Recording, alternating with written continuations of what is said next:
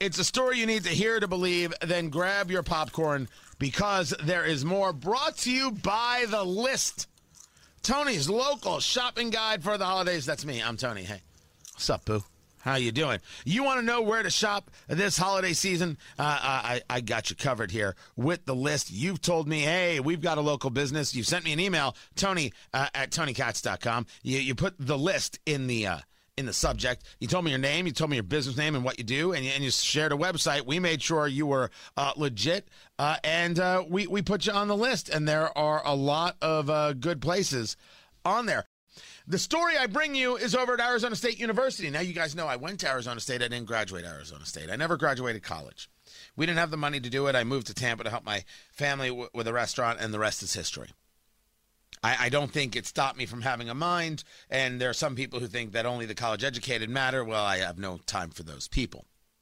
The students on the Arizona State campus have proven to me that getting a degree was valueless because they are on campus protesting Kyle Rittenhouse. And you wonder, why would they be protesting this guy from Kenosha, Wisconsin, the shooting that took place there? He was acquitted, not guilty on all the charges. Well, he was going to go to ASU online, and then, of course, they got super angry because he's a white supremacist, even though he's not a white supremacist. But they don't care. The socialists were just angry, and they were out screaming. We want to say Kyle Rittenhouse is not just any random killer. He's a white supremacist killer.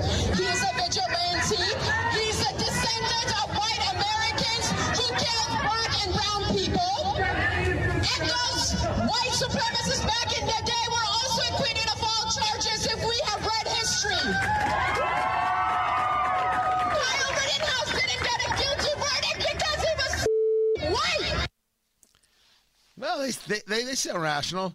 Makes me glad I didn't get a degree. All I know is when I went to Arizona State, they were smarter. They weren't this dumb. But these are socialists. Scream white supremacy, scream bigotry, and of course you got to understand, they go to this university, yet still. ASU is not only a predominantly white university, it is a white supremacist university. Everybody cheering is a schmuck. That's all there is to it. Thank you very much.